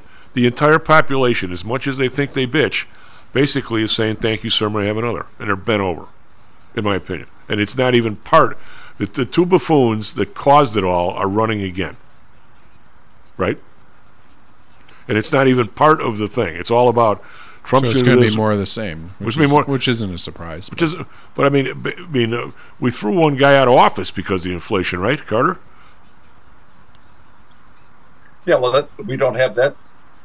It's the same kind of inflation, or it's worse. What we've got now, I think, is worse because it's now become sort of a fact of life, and COVID did it, Tom, and we're going to be paying that price for I don't know how many more elections. It's been one thing. If we could get out of our entanglements overseas, it would be a step in the right direction because that's leading us. This inflation has been coming. It's been coming since 2000, John. Every single year. It just so happened to be most of it in the medical community, and they just and people are insured, they're insulated, there's something. It's paid for by work. It's been coming for 24 years. It's not. The last little gasp is COVID, but it's been here forever, and it's continuing now. Right? I don't know. The majority of the deficit spending has been since 2008? Every president since Clinton has doubled the national debt. I mean, Clinton probably did too. Every one, from Bush 1 on. Every single one has doubled the national debt. Yeah, but doubling from 2 to 4 is a lot different than doubling from 16 to 32. It's on the same. Now. It's doubling. Yeah, but nominally that's a huge difference. I don't know. They keep pouring more. I'm saying this has been a phenomenon. It's not a 2-year phenomenon. But, well, people blamed the original inflation, the one generation ago inflation on Jimmy Carter. They forget all about whip inflation now under Jerry Ford and Nixon's wage price controls. I mean, people have amazing short memories. Carter was just the guy when people zeroed in on it. Right, John? Well, what stuns me, Tom, is the people, even when mortgage rates were 16, 17%, people were still buying and selling houses. But the houses were $100,000. Right, that's what I'm saying. Yeah. It was a very different time, and the impact on people's behavior was very different. People now are completely beaten up. I think that one of the reasons there isn't a bigger outcry is because people are pretty much exhausted by it, and they see no way out of it. And I think that's probably been the desire all along, is to make people accept it and not feel like it's within our power to do anything about it, because neither political party has ever shown the least bit of interest in doing anything about it. That's because the person, the entity that benefits the most from inflation is the government, and both of these buffoons know that. Of course. The SP futures up 18, NASDAQ futures up 113. Be right back. John, hang around. We got our friend Nancy on, and we'll talk about what's going on in that industry. Haven't talked to her in a while. We've had Mondays have been all holidays. We'll be right back. Stocks and Jocks. This self-directed trading is a lonely job. Online trading is not as easy as point and click. No, it's not. Everyone, even professionals, need to share ideas and think out loud every now and then. That's what I like about PTI Pro Direct. Their staff of former option floor traders really helps me choose the right strategy for trading option volatility and plan the time decay for my covered writing program. Yep, nothing can replace years of trading experience to stop you from making that dumb trade and for saving a few bucks. We've all been there and done that. Yeah, I have access to all that great trading advice and experience for just a penny a share for stocks, $1 for equity options, and $1 minimum a trade. Our clients at PTI Pro Direct can call when they need a little help on a trade or just to talk about the market in general. We trade every day. We love this stuff. That's what I like most about PTI Pro Direct. Cheap prices, along with great advice from real floor traders. It's the best of both worlds. Tell your friends. That's PTIProdirect.com, PTIProdirect.com. Are you one of the millions of people who suffer with pain? Do you wake up in the morning with stiffness in the lower back or neck? Why are you using medication to cover up the symptoms without treating the actual cause? Painkillers, muscle relaxants, and anti-inflammatories are not the answer. At ChiroMed, physicians are trained to detect the cause of your symptoms and to correct the underlying problem. If you're ready to listen to common sense and do what it takes to make changes in your body that can affect your health for the rest of your life, give ChiroMed a call and set up a complimentary consultation. They are located in Orland Park and can be reached at 708-403-2727. 20,000 patients over 22 years have been treated at ChiroMed, and over 90% of them have had positive results without medication or expensive surgery. Isn't it time you did something good for your body too? Give ChiroMed a call, 708-403-2727. That's 708-403-2727. Let's get you pain-free and living again. Hi, I'm Audrey Johnson, an owner of Home Source Realty and a frequent contributor to Stocks and Jocks. If you're nervous about the stock market and considering diversification, or are looking for a rate of return way better than your banks, consider adding rental properties to your portfolio. Whether it's a condo, single family, or multi-unit building, I can help you select a property that meets your financial needs.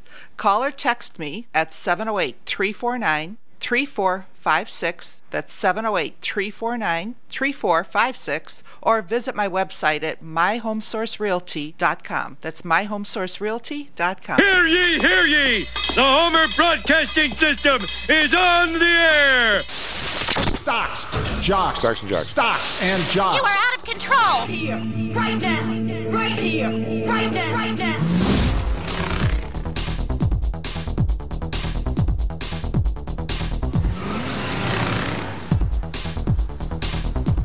Loan Bank Stocks and Jocks. Time out. We have John Flannigan with us. We have Matt Byrne on the board. S&P futures up 1750. We have Nancy here in a second. NASDAQ futures up 97. We're still up a bunch. We're up a little bit more, but still it's kind of where we've been all morning. We have the Dow futures down 92. Individual stocks in the Dow, Goldman Sachs up 130. Home Depot down 341. They didn't have earnings, but that's down a little bit. Maybe there's some sales numbers came out. We will check that. Salesforce up 362.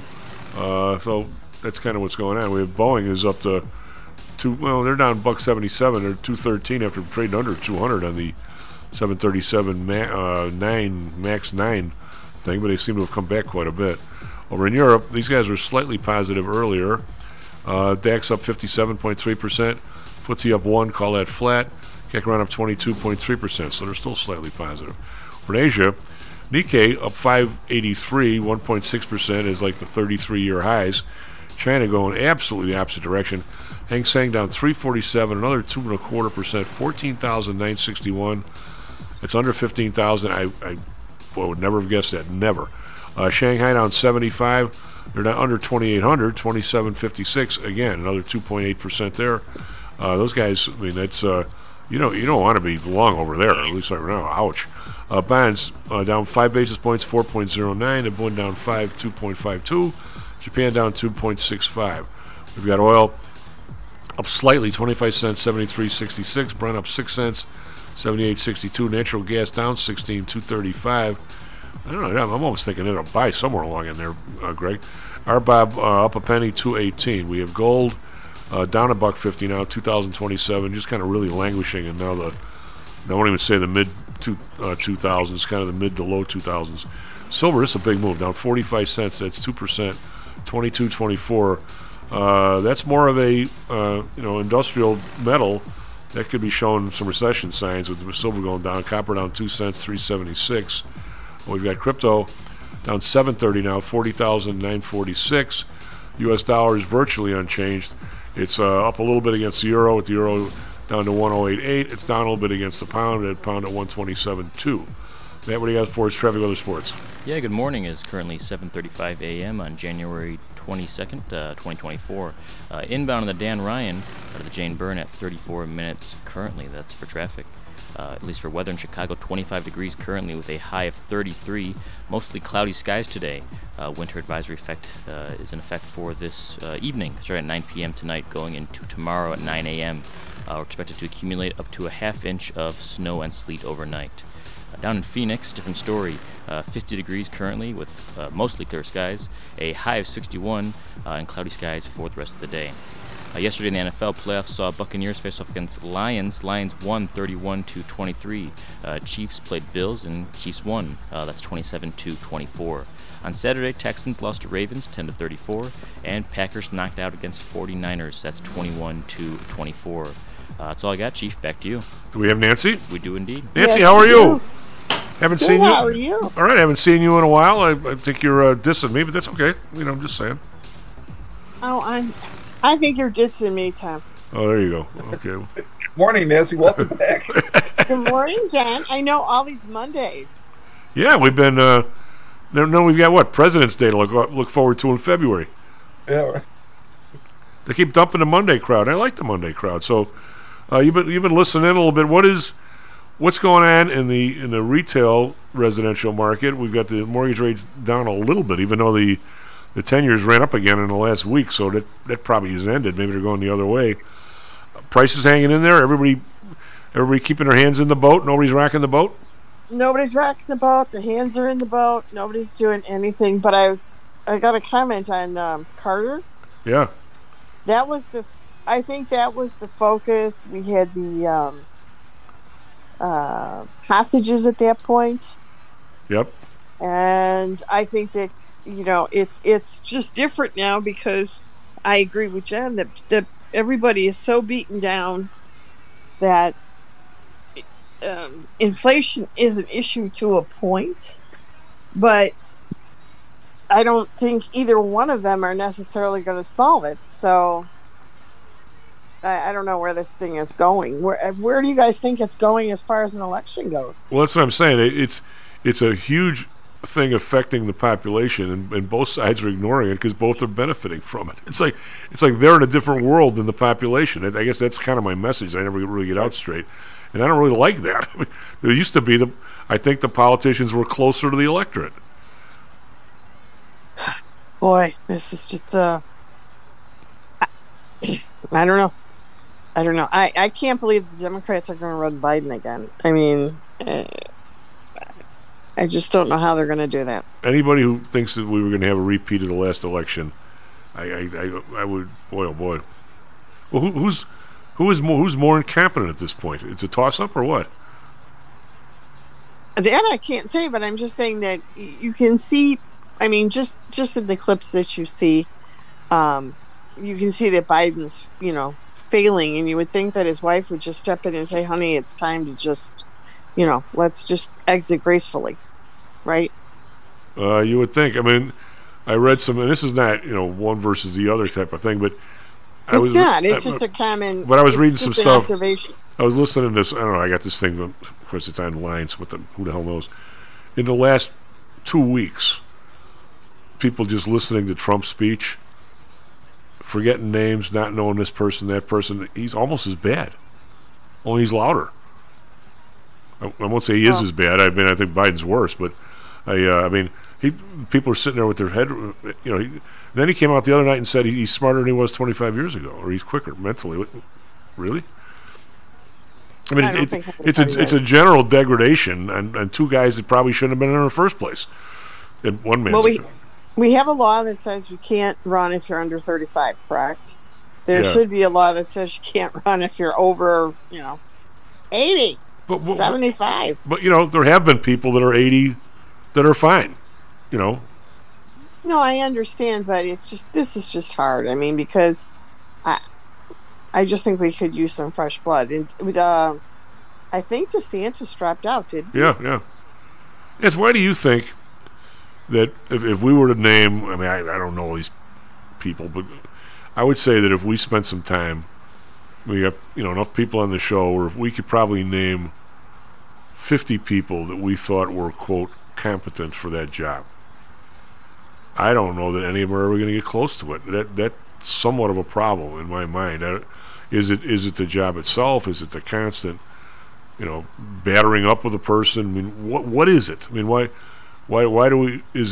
does nobody want this job? Is it the campaign process? Is it the job itself? Is it the scrutiny you got to put you and your family through? I mean, do you really want your son and daughter having a Secret Service person with them every time they go to class? I mean, what do you think it has to be? Somebody who's not married, who doesn't have family to worry about. I mean, there's something's wrong here, where what I consider to be some people either other than total egomaniacs or something are not the people that are there. And I mean, John, this is not right or left. This is what seems to be the issue here. There is an issue. Is it family? Is it the campaign process? Is it the vetting process? Is it the job itself? I mean, I don't know, but it sure seems like we got a lot of people propping people up for this job. I think there's a problem with the financing end of it in that the administrative state, meaning all of the lobbyists and the regulators who have put themselves in positions that survive every presidential administration and just become more and more entrenched, have all sorts of influence that we don't even know about when it comes to dark web financing of political campaigns, of trashing politicians that are saying the wrong things. So you've got ways now of preventing somebody with grassroots support who people could get behind, that they're never going to get any kind of real money. They're never going to get the kind of fundraising that a politician would normally have access to, because it's been decided by the state that sort of runs the government, which has nothing to do with the legislature or the executive branch, that is going to decide these people are not going to be the ones that are going to be permitted to get any kind of a platform. And you'll see every newspaper or news organization fall in line depending on who's buttering their bread. And it used to be that there was, Carter was kind of a grassroots candidate, if ever there was one, in that he was a refreshing change from what people had gotten used to with the bureaucrats that had been running the show for so long. And I just don't see anybody with that kind of background having a shot anymore. So I think it has to do with the way it's been decided, the way campaigns are financed and how expensive they become. Unless you've got access to the crooks who have always been running things, you don't have a chance of getting a national stage. Nance, what do you think? I think John is right. I mean, John's never right. You can't agree with him. Yeah, I know. I do. I agree with what he's saying. I also think that people just don't want to get involved in that high profile of a position. I mean, what's in it for him anymore? I mean, in other words, I guess what I'm trying to say is, if you're in that high of a position, right, there's got to be all these compromises all the time, all these deals made, and it could just go against people's moral codes. Well, I agree. I don't know. I can't believe I'm saying this. I agree with Jen. Oh my God! Write it down, John. Write it down. Stay in history. But somebody somewhere. I mean, I think the example that was set with Elliot Spitzer, they basically tapped the guy's phone looking for bad stuff. I mean, somebody did. That was a political decision. They didn't want him in there. He could have been, our generation's Roosevelt, in the sense that he is probably the brightest guy that ever was close to the office. I mean, in terms of knowing where all the bones are buried. But you look at what's going on here in the medical world, and we talk about it, and Carl's all over it all the time. You talk about what has gone on in that industry in the last 25 years. And earlier in the show, Nance, we talked about these drugs that are all over TV. They're all under patent. They're all charging an arm and a leg for the thing, and people are somehow paying them through insurance where they don't pay the full brunt of it. There's no question in my mind that someplace, somewhere, some person has to have basically the balls, or ladies could do it too. Somebody has to totally take apart that industry. Totally take it apart. And I think a real lot of executives that laugh at the antitrust laws and combinations and restrained train and things like that. There needs to be a jail built for just those people. That's how bad I think it is. I don't see how anybody could possibly get 2 feet out their door with an agenda like that, running for president or senator or someplace, without you being cut off at the knees. Yep. I mean, John's right. But how can you be? The inmates are running the asylum, but without question. And I don't know how that works today, or how that goes back the other way, because we're basically breaking the population for the needs of 100 people or 50 companies. And I don't see... And it's being rubbed into people's faces every night as they watch television. Yeah. Absolutely being rubbed. So I don't see who could possibly, unless, and you sure as hell don't want that to happen, the only way you get a leader coming out differently is in one of crisis. Now, I would think the only way for something to happen, and John, you and I are probably, we're not going to do it, but somebody needs to have, I think you almost have to do it the old-fashioned way, where somebody needs to write a column every week somewhere. Now, you'd never get it published, probably, where they just talk about these issues in a way that makes sense to people. And I think you have to go back to counting on people to actually read and learn as they go. This is what we try and do on the show, basically, right? We try and talk about the issues and tell people what they really are. I mean, we have people from both sides of the aisle. It's not like I'm trying to push anybody one way or the other. I'm just trying to find people at the end of every show to know more than they started with, to make their own decisions. Isn't that what we're supposed to be doing in this country, which nobody does anymore? So I think that, somewhere along the line, there needs to be somebody who's seen as a solution to the problems. But right now, I don't know that people think that there's problems. I sense that these new insurance policies and these new drugs that are coming out, I sense that people are paying more and more of a bigger percentage on stuff. And I think a lot of the people that are dying this year, which appears to be way more than predicted, are because they can't go for treatment. Some of it might be the COVID vaccinations are causing people to have some problems. Maybe I don't know. Hopefully not, but maybe. But I think it's people are pushing off treatment. I know people I've talked to have pushed it off. I'm supposed to go for this, man, but this mammogram's now $2,000. I got to wait 6 months. Whoa, on that. I mean, are you sensing that that people that have some of these policies, Nance, are actually not going? I'm seeing it all over the place. Oh yeah. I just think there's a lot of... Go ahead, Nance. Yeah, I think there's a lot of apathy out there. Just people...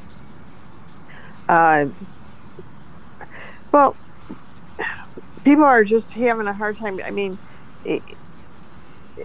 it's so difficult right now. I mean, when you look at the migrant crisis, right? We're letting... There's no place for these people to go. There was no plan. They're just letting them in, and then there's no plan, and we look like idiots. And we tend to do this now with almost like every subject. Across the board, we look like idiots. Well, we elect idiots, and when they perform like idiots, why are we shocked? Oh, that's a good question. John, you got an answer to that one? One example I bring up, Tom, and I've always wondered what the heck was going on in this example, but when Mario Cuomo, remember Mario Cuomo, governor of New York, was the keynote speaker at the 1984 Democratic Convention, he absolutely electrified the place. It was one of the most stunning political speeches I think I had ever seen in real time, and I thought this guy is a complete master of this crowd tonight. And it was going to be Mondale and Ferraro on the ticket, but I thought, well, Cuomo's going to be the guy in '88, and he'd probably be president in '88, and probably maybe in '92 as well, because he seemed to have everything that you would need, to kind of get everybody mobilized in just a speech, and just the poise and the color of his language, everything else, that all of this fell into place. And in the past, this would have been enough to propel you into a presidential campaign or a series of presidential campaigns, just that performance. And he completely fizzled. He never went anywhere. And maybe the same thing happened with his son, Andrew Cuomo, with his fall from grace. But at some point, I think somebody knew something, that this was never going to happen. And Cuomo he seemed to have enough of an organization where he could have had the nomination in '88 had he wanted it. And nothing ever happened. So it always makes me think that there was, some decision made somewhere that he, cooperated with, and maybe he never had a shot at it anyway, but the appearances were all to the contrary. And I think that may have been the high watermark of somebody who actually could speak to a huge crowd and make complete sense to a national television audience and get an organization put together practically overnight just on the power of his rhetoric. And that completely bombed. I think there is, John. You Republican dudes refer to the deep state as being this group of liberals I think you're right on the deep state part. I don't think the people who are doing it they don't care about being liberals or I think they just want money. You look at every government organization and the ones that have just immunized themselves against political winds that drive in either direction, whether it's OSHA or the EPA. All of these organizations have just become mini governments that have zero affiliation with any kind of viewpoint other than their own survival and their own budget building and their own control over people who have to do what they're told to do by these people. And nobody elected any of them, and they survive no matter who's in the White House, no matter who's got control of the Senate or the House or who the Supreme Court is. It doesn't make any difference anymore. These have superpowers that unless you cancel them out, like the Department of Education, just get rid of the damn thing. We couldn't be in any worse shape with our schools if we had no Department of Education than the one we've got. But there's no way this is ever going to, I think, happen, because it would expose just how completely bamboozled everybody has been for years. Well, Nance, I have to ask you, why weren't you in Davos last week? Why wasn't I where? In Davos, as part of the World Economic Forum, was one of the movers and shakers of the world. I don't know. No one ever asked me to go. No one ever asked me my opinion. Well, if they would have invited your ass, you would have to come up with $52,000 to join and $19,000 for the ticket. So it'd be up to. Plus, you'd have to go get a Gulfstream to fly in. You couldn't if you flew in commercially. We wouldn't want you. I don't know. Maybe Taylor Swift would have let me borrow her plane. I don't know. You know what? She would. You guys are. You ladies stick together. It's, But she's not using it. She's at a football game. Well, but she has to go from place to place, so with the planes. She, I bet they'd welcome her in the place without a ticket. Maybe not. These guys. Anyway, last week, somebody ran around and basically said, are you guys okay with a Trump presidency? And they basically said, if he gets in, all will be fine. What they're really saying is they'll be fine. They'll be fine. No matter what people may think of Trump as a rabble rouser, he'll do no better than he did the last time when he didn't rabble rouse anything of any consequence. He didn't do anything with the medical group. He didn't do anything with the antitrust. He didn't do anything with any of that stuff. And by the way, it's not like that would be so hard to do. It's not like I'm really criticizing. I'm just saying he didn't, and they're convinced he won't. They're safe again with him in office, just like they're safe with Biden or anybody else. Because, like John says, anybody who might be a little bit of a rebel, has been pushed out of the way. Is that going to go on forever, or do we have our own revolution here, or what are we going to do? Are we going to turn into?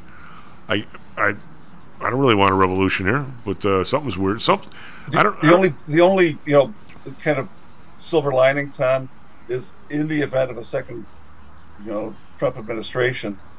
If it doesn't start with a call to impeach him on Inauguration Day, which it did in 2017, and endless fake, accusations and pursuit of nincompooplery, and two impeachments that were a total distraction for any administration. If your whole purpose in being there was simply to survive the attacks on you for absolutely no reason, nobody would ever have any kind of a legacy to pass on. It may be a second Trump administration might not have quite as many of those distractions, because I think Trump got a lot thicker skin now, and people know a lot more about. Plus he's in the court. He's in the court all over the place. They don't have to do it. I mean, yeah. Somebody said to me the other night over an adult beverage. I don't know if this is absolutely true, but the guy says, "Okay, we got one guy dying to get back in office so he can get out of the courts and everybody after him and all the chicanery he did. We got another guy dying to get back in to keep himself out of the courts." You know what? That's pretty true, isn't it? Well, it shows how crooked the courts are. Well, yeah. That's another. So, Nance, we haven't talked at all about real estate. We had the rates drop a little bit, but now the 10-year rate's scooting back up. So, where'd they get down to 6.5? And are they going back up, or are they staying at 6.5? Oh, if the 10-year goes up, they're going to go up. I mean, it just fluctuates every day like everything else. So, Audrey was saying yesterday that she has a. I don't pay attention to who the people are or whatever, but she was saying she has a group of buyers that have been trying to buy a place now for 3 or 4 years and almost bought a place. I'm going to say 3 years ago. That's how long they've been looking.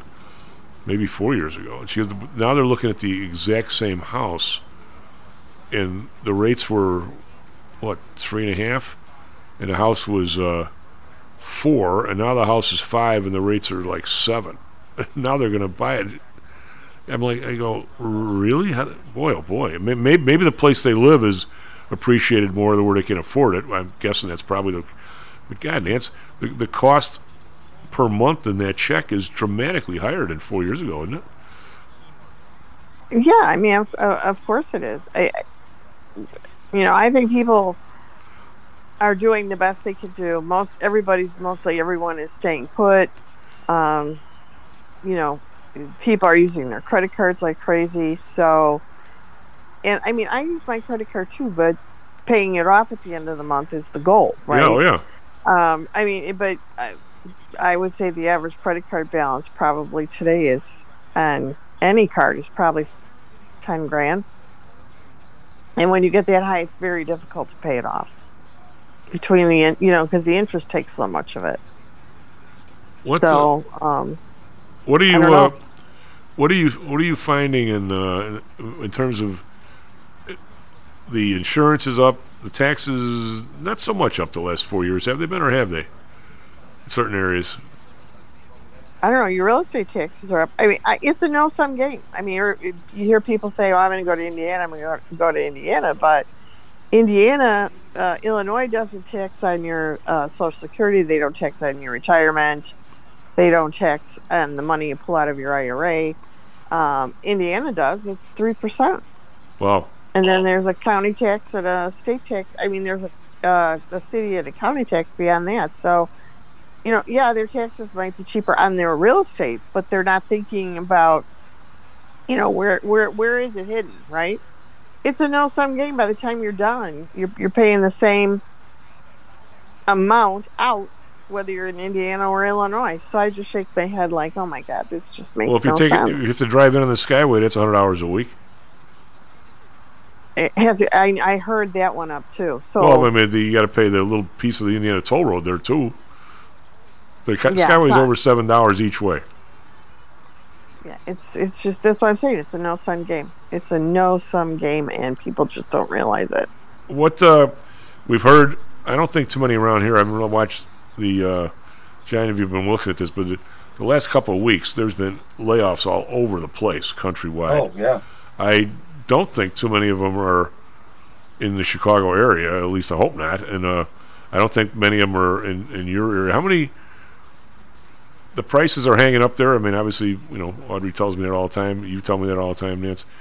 How many layoffs, say in the Orland, Tinley, you name it, area? Put a 4-mile loop around your or Audrey's house. How many layoffs can the area sustain before people have to start moving and just cause all a big mess? Well, 2% of the population, 5, 10? I have no idea. I know the carpenters are laid off. I know Iron Union laid off. So I mean, we're getting into more. It's just starting now. People aren't talking about it, but it's just starting. So when you say, in your earlier segment, when you guys were talking about the why aren't people doing anything about inflation? Now, people keep getting laid off. You're going to see it going nuts. Because we don't have any place for the homeless. The vets, there's no place to go for them. Then we have homeless, there's no place to go for them. Now you brought all these migrants in, we have no place for those people to go. And now you're going to start seeing your own, U.S. citizens being laid off. It's going to get really ugly. Well, I just hope it doesn't. But it just might though. Nance, hopefully I'll see you soon. SP Futures up 15. Good stuff. So you're not saying that there's like 100 different mortgages everybody gave out the last week, huh? No, sir. That's not happening. All right. Well, hopefully soon. The S&P down up 15. Sorry, NASDAQ up 83. Down a little bit from when we came in, but still doing pretty good. We're trying to extend gains. We're at an all-time high in the S&P. We played the song earlier. Rita Coolidge. You remember that one, Nance? That's right. Sure do. Yeah. We'll be right back. We'll be right back tomorrow. Stocks and Jocks.